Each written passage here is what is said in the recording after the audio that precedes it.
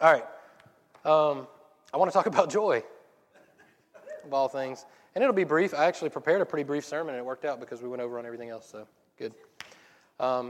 If you're new, we don't always skip in here, but it happens occasionally. Who knows? It may be a regular thing now. Still taken back, like, whoa.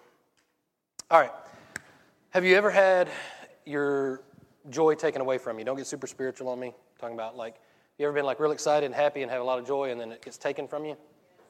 I was trying to think of examples to lead into this, and the first one I thought of all things, was a science project. I wasn't the best in school. I was, a little bit ADD, or a lot ADD. Big surprise.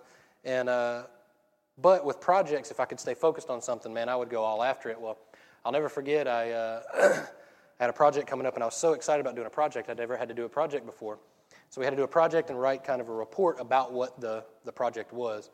And I think I was in 4th grade or 5th grade, but, you got to think, and I'm sure it'll date me, there was no Google. There were very little books that I really even read, but I thought I was an absolute genius because I'd heard about perpetual motion, and I was going to, create perpetual motion. I was like, I can do this. So I literally took apart some of my toys and got a motor out and a battery out of, a flashlight or whatever, and I don't know where I found some sort of generator, but I found a generator, a little something that would create power, and I made, little pulleys and belts to where the battery would power the motor would power the generator that charged the battery. And I thought that I had created the never-ending cycle of power. And, I had a piece of plywood, and I had it all screwed down. And I wrote a very brief report about what it was, the definition of perpetual motion, and then very brief of what I had done. It seemed pretty straightforward to me. And I turned it in, and I sat back and waited. It was a few days until they graded them and everything. And I sat back and waited for, a presidential call or, something great was going to come from this because everybody's going to be blown away. At how awesome. Because some of the other kids had, real basic stuff, like paper mache stuff, and I was like, I had this massive piece of plywood with a motor on it. I was like, this is going to be awesome. And about 3 days later, I got it back they wrote the grade on the back, and it was a C. I was like, what? Wait, did you see what I did there? And the whole thing was, it was because my report wasn't thorough enough. I didn't write, a long report about what it was. And the teacher even said, she was like, I was really impressed at what you did, but your report was not. That was what I was really wanting to see, was more of the report. And I was like, devastated. But, yeah. I invented something. I created forever power. Don't you understand, teacher? She didn't understand. I didn't say any of that. That's what I said inside. I said, thank you. And I left. I walked out. But I was devastated. I felt like it just ripped my joy out from inside of me. The other time was just the other day. It was just the other day, and I was riding jet skis, and it was warm enough to go ride, but the water apparently was still cold. I found out later on in the story. But I was playing around, and I fell off the back of the jet ski, and it was freezing cold. And I got back on, but everything fun on a jet ski is moving, which is wind, which makes you colder. And so it was like, well, this game's over. So I put it up. So just have you ever been on a jet ski? Nobody frowns on a jet ski. It was fun continuously. But if you're freezing cold, it kind of takes some of the fun out of it. Speaking of... a year, I guess it was maybe a year ago about the same time, because our weather's so kooky, it feels warm, and then you get on the water, and it's warm until you fall in. But it happened again not that long ago, and Tracy's very patient with me. She likes mornings, especially Saturday mornings, to sleep in, and I get up early, so sometimes she's cool if I go do something fun or work on something, then come back, and then she's awake, and we go do stuff. And usually she tells me what we're doing before we do it, and then I forget it, and this is one of those times. Went jet skiing, fell off, it was cold again, came back home, and came in and started working on something, and she came out ready to go, and she was like, all right, you ready? And I was like, yes, where are we going? She was like, we've talked about this 5 times. I know, I'm ready. And so we left. Yeah, I think we were shopping or something. This is terrible, as if I haven't embarrassed myself enough already. But I pretended like I was ready, but I hadn't changed, and so I was still a little damp. And so as we're walking, I think it was the mall. I think she was looking for scrubs, and we ended up at the mall. So as I'm walking, bad things began to happen. I started walking a little funnier, and I was just like, this is not good. My walk changed to a little bit of a stride, and she was like, what are you doing? And I was like, I'm having some issues here, and I may catch on fire soon. And she was like, I'm not walking with you if you continue to walk like that. And I was like, what's wrong? And I think I stole her joy, but anyway. Anyway, sometimes your joy is taken from you in lots of different ways. She was so embarrassed. I'll never forget her face. She was like, you can't do that. Not good. I was like, I'm telling you, I got no option unless I lay down and you roll me. But anyway, joy. So back to joy. That gave you joy. You're welcome. You're welcome. You're welcome. Relatable humor. It's funny because it's true. All right. All right. So, Hebrew. Jeez, it's hard to transition now that I've thought I have that in my head. All right. Let me focus. Hebrews 12:2. We're looking at what real joy. Now, the joy that I was talking about is a little bit different than the joy that we're about to talk about. Real joy. Where do you think it's found? It's the universal answer to everything in youth group. Jesus. Looking at Hebrews 12:2 says, looking unto Jesus, the author and finisher of our faith, who for the joy that was set before him endured the cross. Have you ever thought about that? Joy set before him brought him through the cross. That's pretty radical thinking. Joy, really? We're going to skip around a little bit. Luke 10:17, we'll hang out a little bit. Luke 10:17 says, I'm going to go through it, and then we're going to kind of go back and go through some stuff. Luke 10:17 says, then the 70 returned with joy. Now, this is right after he sent the 70 out to prepare a way for him in all the cities, and he said, hey, go in these cities. If they accept you, that's good. If not, dust the sand off your sandals or whatever and leave, but go prepare a way for me. So they're going in the cities, and they come back really excited, full of joy, right? So 70 returned with joy, saying, Lord, even the demons are subject to us in your name. Like they are just blown away. They can't believe it. And Jesus says to them, I saw Satan fall like lightning from heaven. Behold, I give you the authority to trample on serpents and scorpions and over all the power of the enemy, and nothing shall by any means hurt you. Nevertheless, do not rejoice in this, that the spirits are subject to you, but rather rejoice because your names are written in heaven. And verse 21, in that hour Jesus rejoiced in the Spirit and said, I thank you, Father, Lord of heaven and earth, that you have hidden these things from the wise and prudent and revealed them to babes. Even so, Father, for so it seemed good in your sight, all things have been delivered to me by my Father, and no one knows who the Son is except the Father, and who the Father is except the Son, and the one to whom the Son wills to reveal him. Sorry, that was a little confusing at the end. All right, let's back up to 17. The 70 return with joy, and they're real excited because they've cast out demons, and they can't believe, everything's going well for them, right? They've gone into the cities, and they've cast out demons, and it's worked. All these things have worked, and life is good for them right now. So they come back with a temporary joy, and they bring it to Jesus, and they're excited about it. And they're expecting Jesus to be excited about it. And Jesus basically says, yeah, I know. I'm aware. I took Satan out already. I'm not limited by time and space. Dog on a leash, he's done, no problem. But I don't want you to rejoice about this, verse 20. Nevertheless, do not rejoice in this temporary joy, is what he's talking about. Don't just rejoice in this, that the spirits are subject to you, but rather rejoice because your names are written in heaven. That's an eternal joy. You see the difference?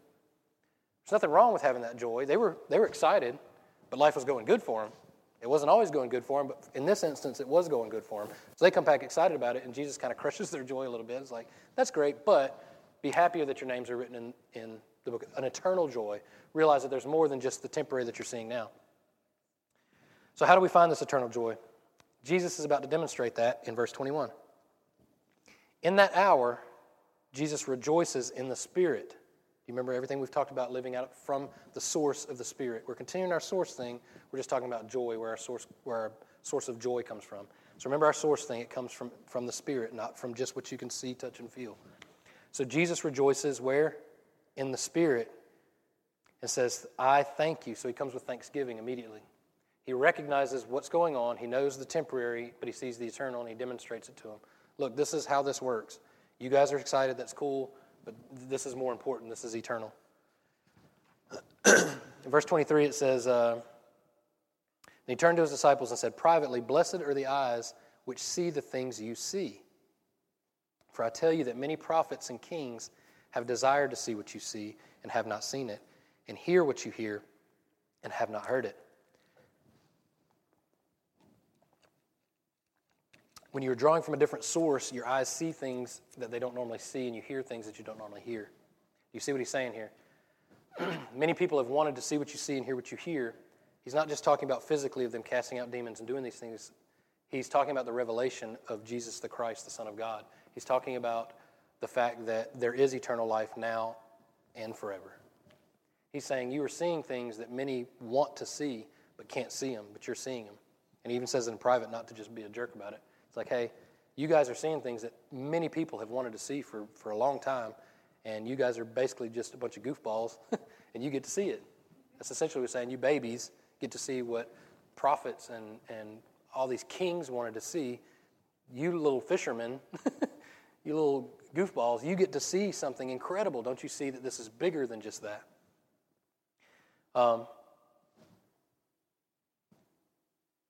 John 15:11 says, "These things I've spoken to you, that my joy may remain in you, and that your joy may be full." This is continuing the same idea that there is a fulfillment in the joy of Christ that's not found in just the joy that we find temporarily. I know I'm jumping around a lot. This is my fault, not yours. Philippians 4:4 says, "Rejoice in the Lord always, and again I will say rejoice." Do you know who wrote that in Philippians 4:4? "Rejoice in the Lord always, again I will say rejoice." It was Paul. Do you know where Paul was when he wrote that? In prison. Do you know what kind of prison he was in? Not the good kind. Huh? Sewer. Sewer ran through it. He was in a dungeon, like underground, where there was raw sewage at his feet. And what does he say? "Rejoice in the Lord always. Again, I say rejoice." Think about that for a minute. It would be easy to say, "This sucks." You know what I'm saying? I'm glad Tracy's not here. She'd call me, "You can't say sucks from the pulpit. This is bad. This is not good." It'd be easy to say that, right? And what does he say? Rejoice. Twice he says it for emphasis. "Again, I say rejoice." This is Paul in prison right now, on death row, in raw sewage. What does that tell us? That there's a joy found beyond our circumstances, what we see right around us. It was what Jesus was trying to tell the disciples when they came back and said, "Check it out, we're casting out demons, it's amazing." I just thought about this. Me and Bill had a conversation the other day about this. We've known some people through our many wise years of Christianity. Now, we've known some people that have been born again, had gotten saved, and been on fire. Do you remember this conversation we had the other day? Have been on fire for the Lord, and we're excited about it, and they're excited about it, and they go to revivals, and they go to church services, and they're in church every time the doors open, and they're just on fire. And all of a sudden, they just fall off, right? Have y'all ever experienced that? And then they just go back to living their life, and they're just like, "I'm done with this." And we were talking about it, we were like, why do people do that? I started thinking about it, and that's the reason, is because they are, I believe, and maybe not everybody, this isn't a broad generalization, but some of the experiences that I've seen, I believe it is because it was something that I struggled with in the beginning, was we put our faith in a religion or a church or a person or a pastor, and when that doesn't work out the way that we think that it should, whether the pastor fails or something doesn't go the way we should, or that we lose that feeling that we have, then we fall off because we put our faith in something that's not Christ himself. Does that make sense? And what happens then is when you put all of your faith in something that's not the actual source, which is Christ and the Holy Spirit, when you put your faith in an organization or a theology or just something like that, those can be good temporarily. Same way the law can keep you temporarily, but eventually you'll break it. Those can be good temporarily, but eventually something will fall, and if it breaks, you'll either have to ignore it or address it, right? When something falls apart, you either have to pretend like it didn't happen and lie about it, I guess, or you have to address it, and either you're wrong and you're following something that's wrong, and then you just go away from it, right? You just bail on it because this obviously isn't it, because this didn't go the way that I thought it should have gone, right? This is why I think people do that, because they get caught up in all the emotions and the feeling, and they're genuine and everything, but they lose focus on being led by the Holy Spirit and not just led by people or an organization or religion. Does that make sense? That was a sidetrack, but I just thought about it. So Paul is in prison, literally with his feet in the sewers, and he says, rejoice. He has joy in the midst of the absolute, probably worst circumstances, being on death row in raw sewage. Nehemiah 8:10 says, the joy of the Lord is your strength.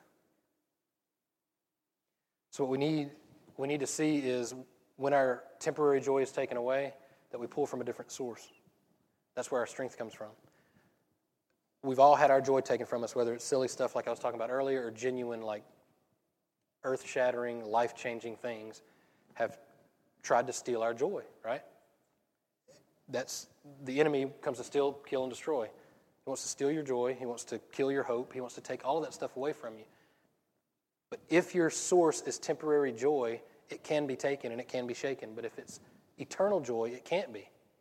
There's no way. It's the equivalent of someone kicking God off of his throne. That ain't going to happen, right? He said a minute ago, I know you guys are casting out demons. I saw him fall from the heavens down to earth. I'm done. I took care of that. I'm fully aware of what's going on. But this is the good times. You're going to run into bad times. He said, we're all going to face trials and tribulations. You're going to see bad stuff. But where's your source go? Where's your strength come from? Nehemiah says, the joy of the Lord is your strength, not the temporary joy. We can't get those confused. Too many times we want to flirt with eternal joy and try to marry temporary joy. we want to grab a hold of temporary joy and hold on to it as long as we can. That's why people live for the weekend, right? I can't wait to get to the weekend just to have fun because last weekend was awesome, and I want to reproduce that this weekend, right? Or anything. We want to build up and hang on to something joyous, something fun. But whether you know it or not, those things aren't permanent. Those things will come and go. Your team probably won yesterday, I think. Enjoy it. There's nothing wrong with enjoying it, and I hope it continues. I'm not saying it's not going to.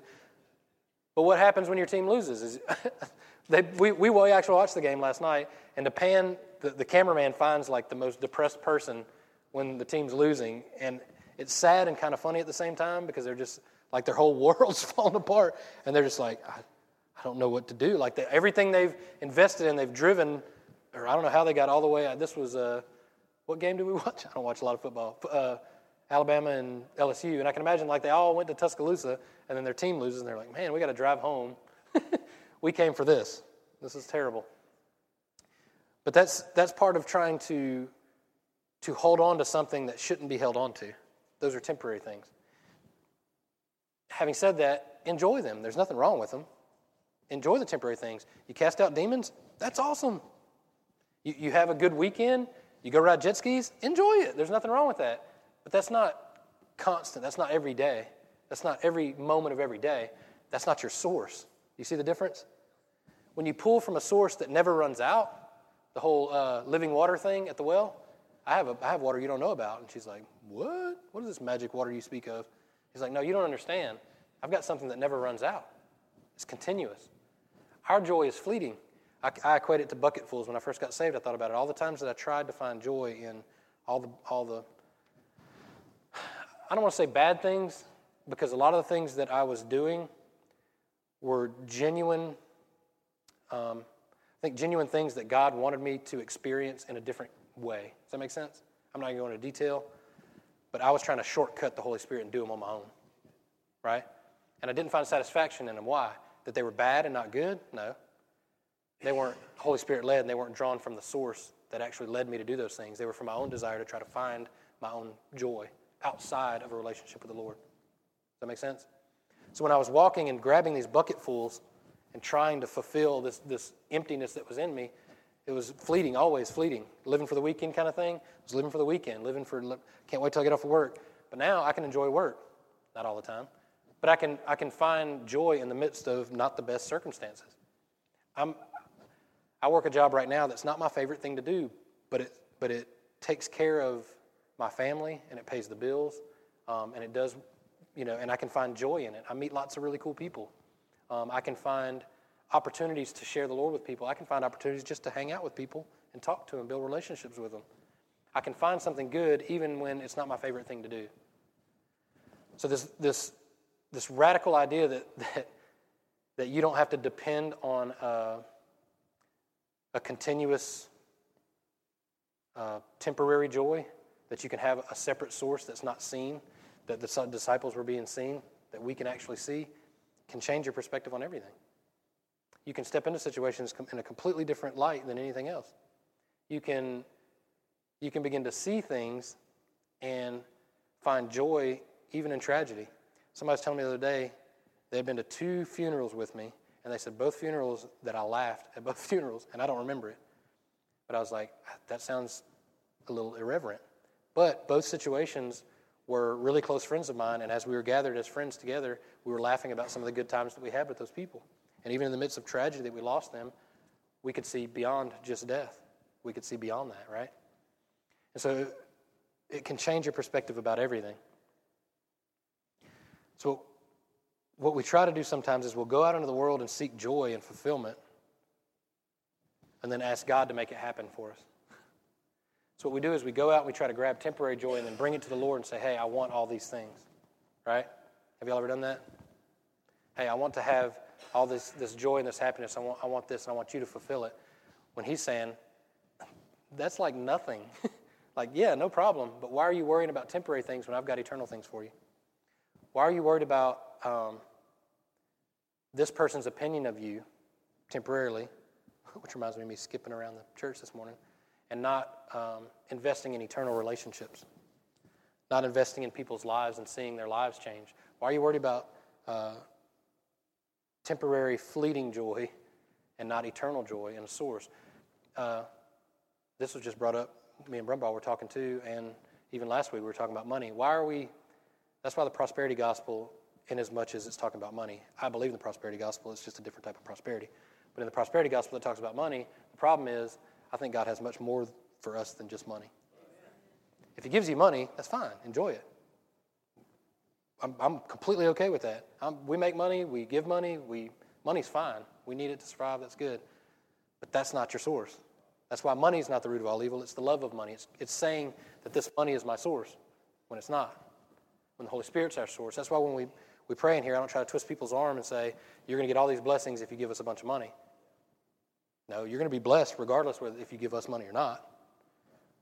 But if you listen to the Holy Spirit and give us money, you're going to be super blessed because you are now operating like Jesus operated by hearing from the Father and listening to him and submitting to him. That's something else. Thank you, Brumbaugh, for giving me that this morning because I really, even afterwards, I felt like a fool. I was like, why did I do that? I mean, that was what he said to do, so I did it. And David was like, hey, that's a breakthrough for you because the next time he leads you to do something, it may be much greater sacrifice than just skipping around a church. I was like, that makes sense. That makes sense. I mean, who cares if I look like a fool?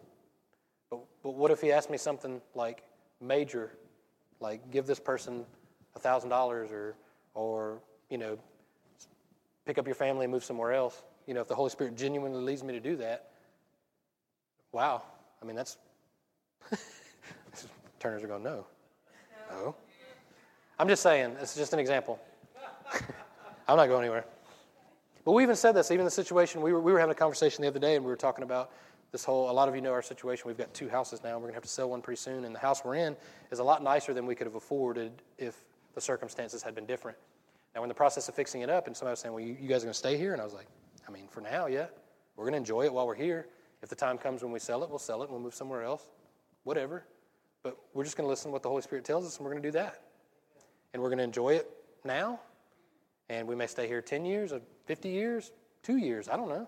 But I'm not going to stress out about it. I'm going to listen to the Holy Spirit, and we're going to try to do the best we can to invest and do the right things.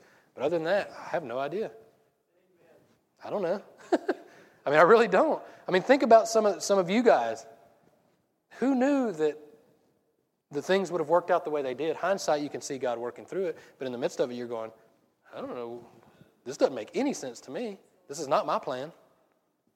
My plan is to just have fun every once in a while, and everything's going good, and then, boom, your temporary joy is taken from you. Now what? Now we have to find something else. Now we have to see where, well, here's the 2 things we'll do. We'll try to fix it all. This is what I do. Yeah, that is funny.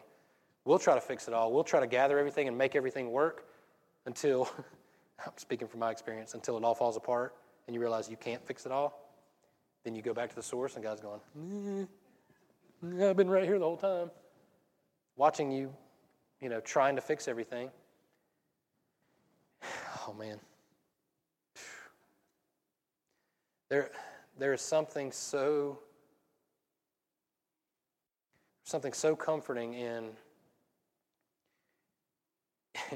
working really, really hard and then realizing that it feels like you're in mud. Have you ever done that? Trying, things are not going the way they should.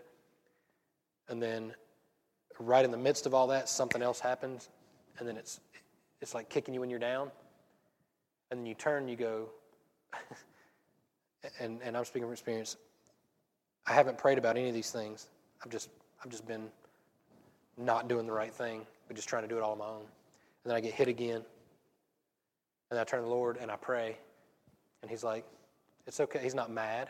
He's not upset that I did my own thing. He never left. He doesn't beat me over the head with his rod and his staff like we talked about a few weeks ago. He comforts me. Amen. And you go, whoa. We talked about it last week in conversations about Jesus looking at Peter after he denied him. We're like, what do you think that face looked like? And we all agreed, love, forgiveness, compassion. I mean, what else, what else would Jesus do? And that's the source that I see when I screw up, or I don't even want to say screw up. Even with good intentions, I may be working for something good or selfish, whatever it is, and then something happens, and then I turn to the God that's been with me the whole time that I should have been with at the beginning and talked to, and he goes, that's okay, we'll get through this. It's kind of like the dad that I always wanted to say, here, son, let me do this. When you guys have heard me 100 times about the wrench thing. I didn't realize until after years and years and years after I got saved. I grew up working on cars, and I remember talking to myself way before I ever knew the Lord, and I would be working on something because we really couldn't afford much, so whatever I had, it usually had to be worked on. Plus, most of it was Chevrolets, and they just break a lot. But I would be working on them, and something would happen that I would really need help with. And there was no one to help me. And so I would say to myself out loud, like I seriously, I never realized this till years later. I would say, come on, son, you can do this. And I would drive myself, and I would say out loud, no one's going to help you do it. You have to do it. It's not going to get fixed on its own. And then I would drive me, and I would fix it, and I'd figure it out. I mean, whatever I had to do, I would fix it. But one day in worship here, just probably 5 or 6 years ago, the Lord brought that back up to me. And what I really wanted was a father to come and take that wrench from me and fix it for me. I really wanted a father to come with me and help me hold something so I could get it in place. That's really what I desired.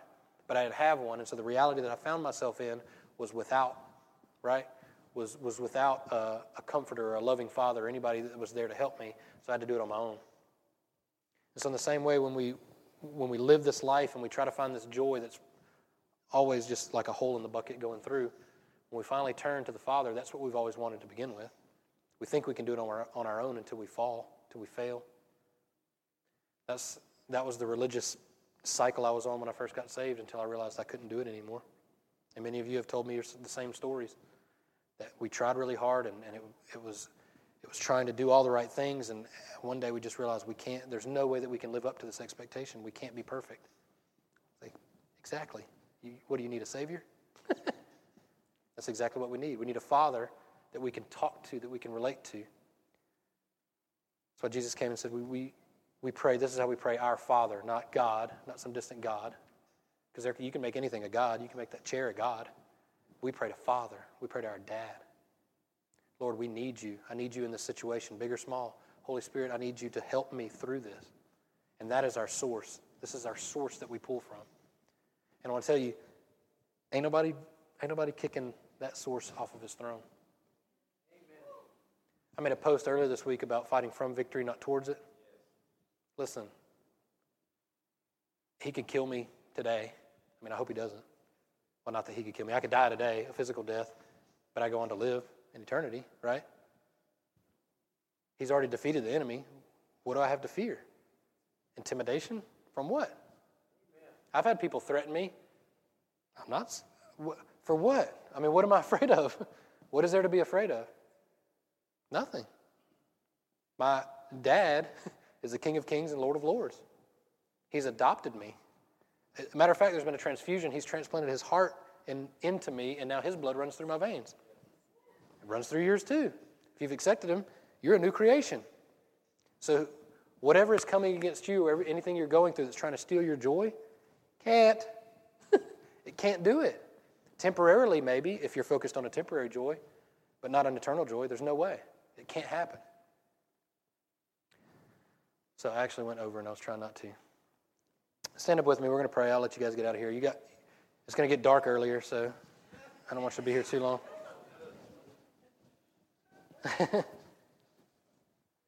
So I know last week's sermon that I didn't get to preach was life's more than coffee and bacon.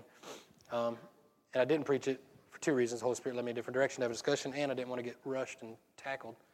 But I want to tell you this: enjoy temporary joy, whether it's coffee, bacon, or a gift, or money, whatever it is. Enjoy those things. There's nothing wrong with that. But don't put your hope and your faith in those things, because they can let you down. Same thing with people, organizations, anything like that. If you take all of your hope and you place it in that, it's misplaced. And whether they want to or it wants to or whatever, it's going to let you down eventually. It doesn't have the power that the real source has. So, Father, we just pray right now that as we leave this place, Lord, like we say all the time, we don't check your Holy Spirit at the door. Father, you go with us.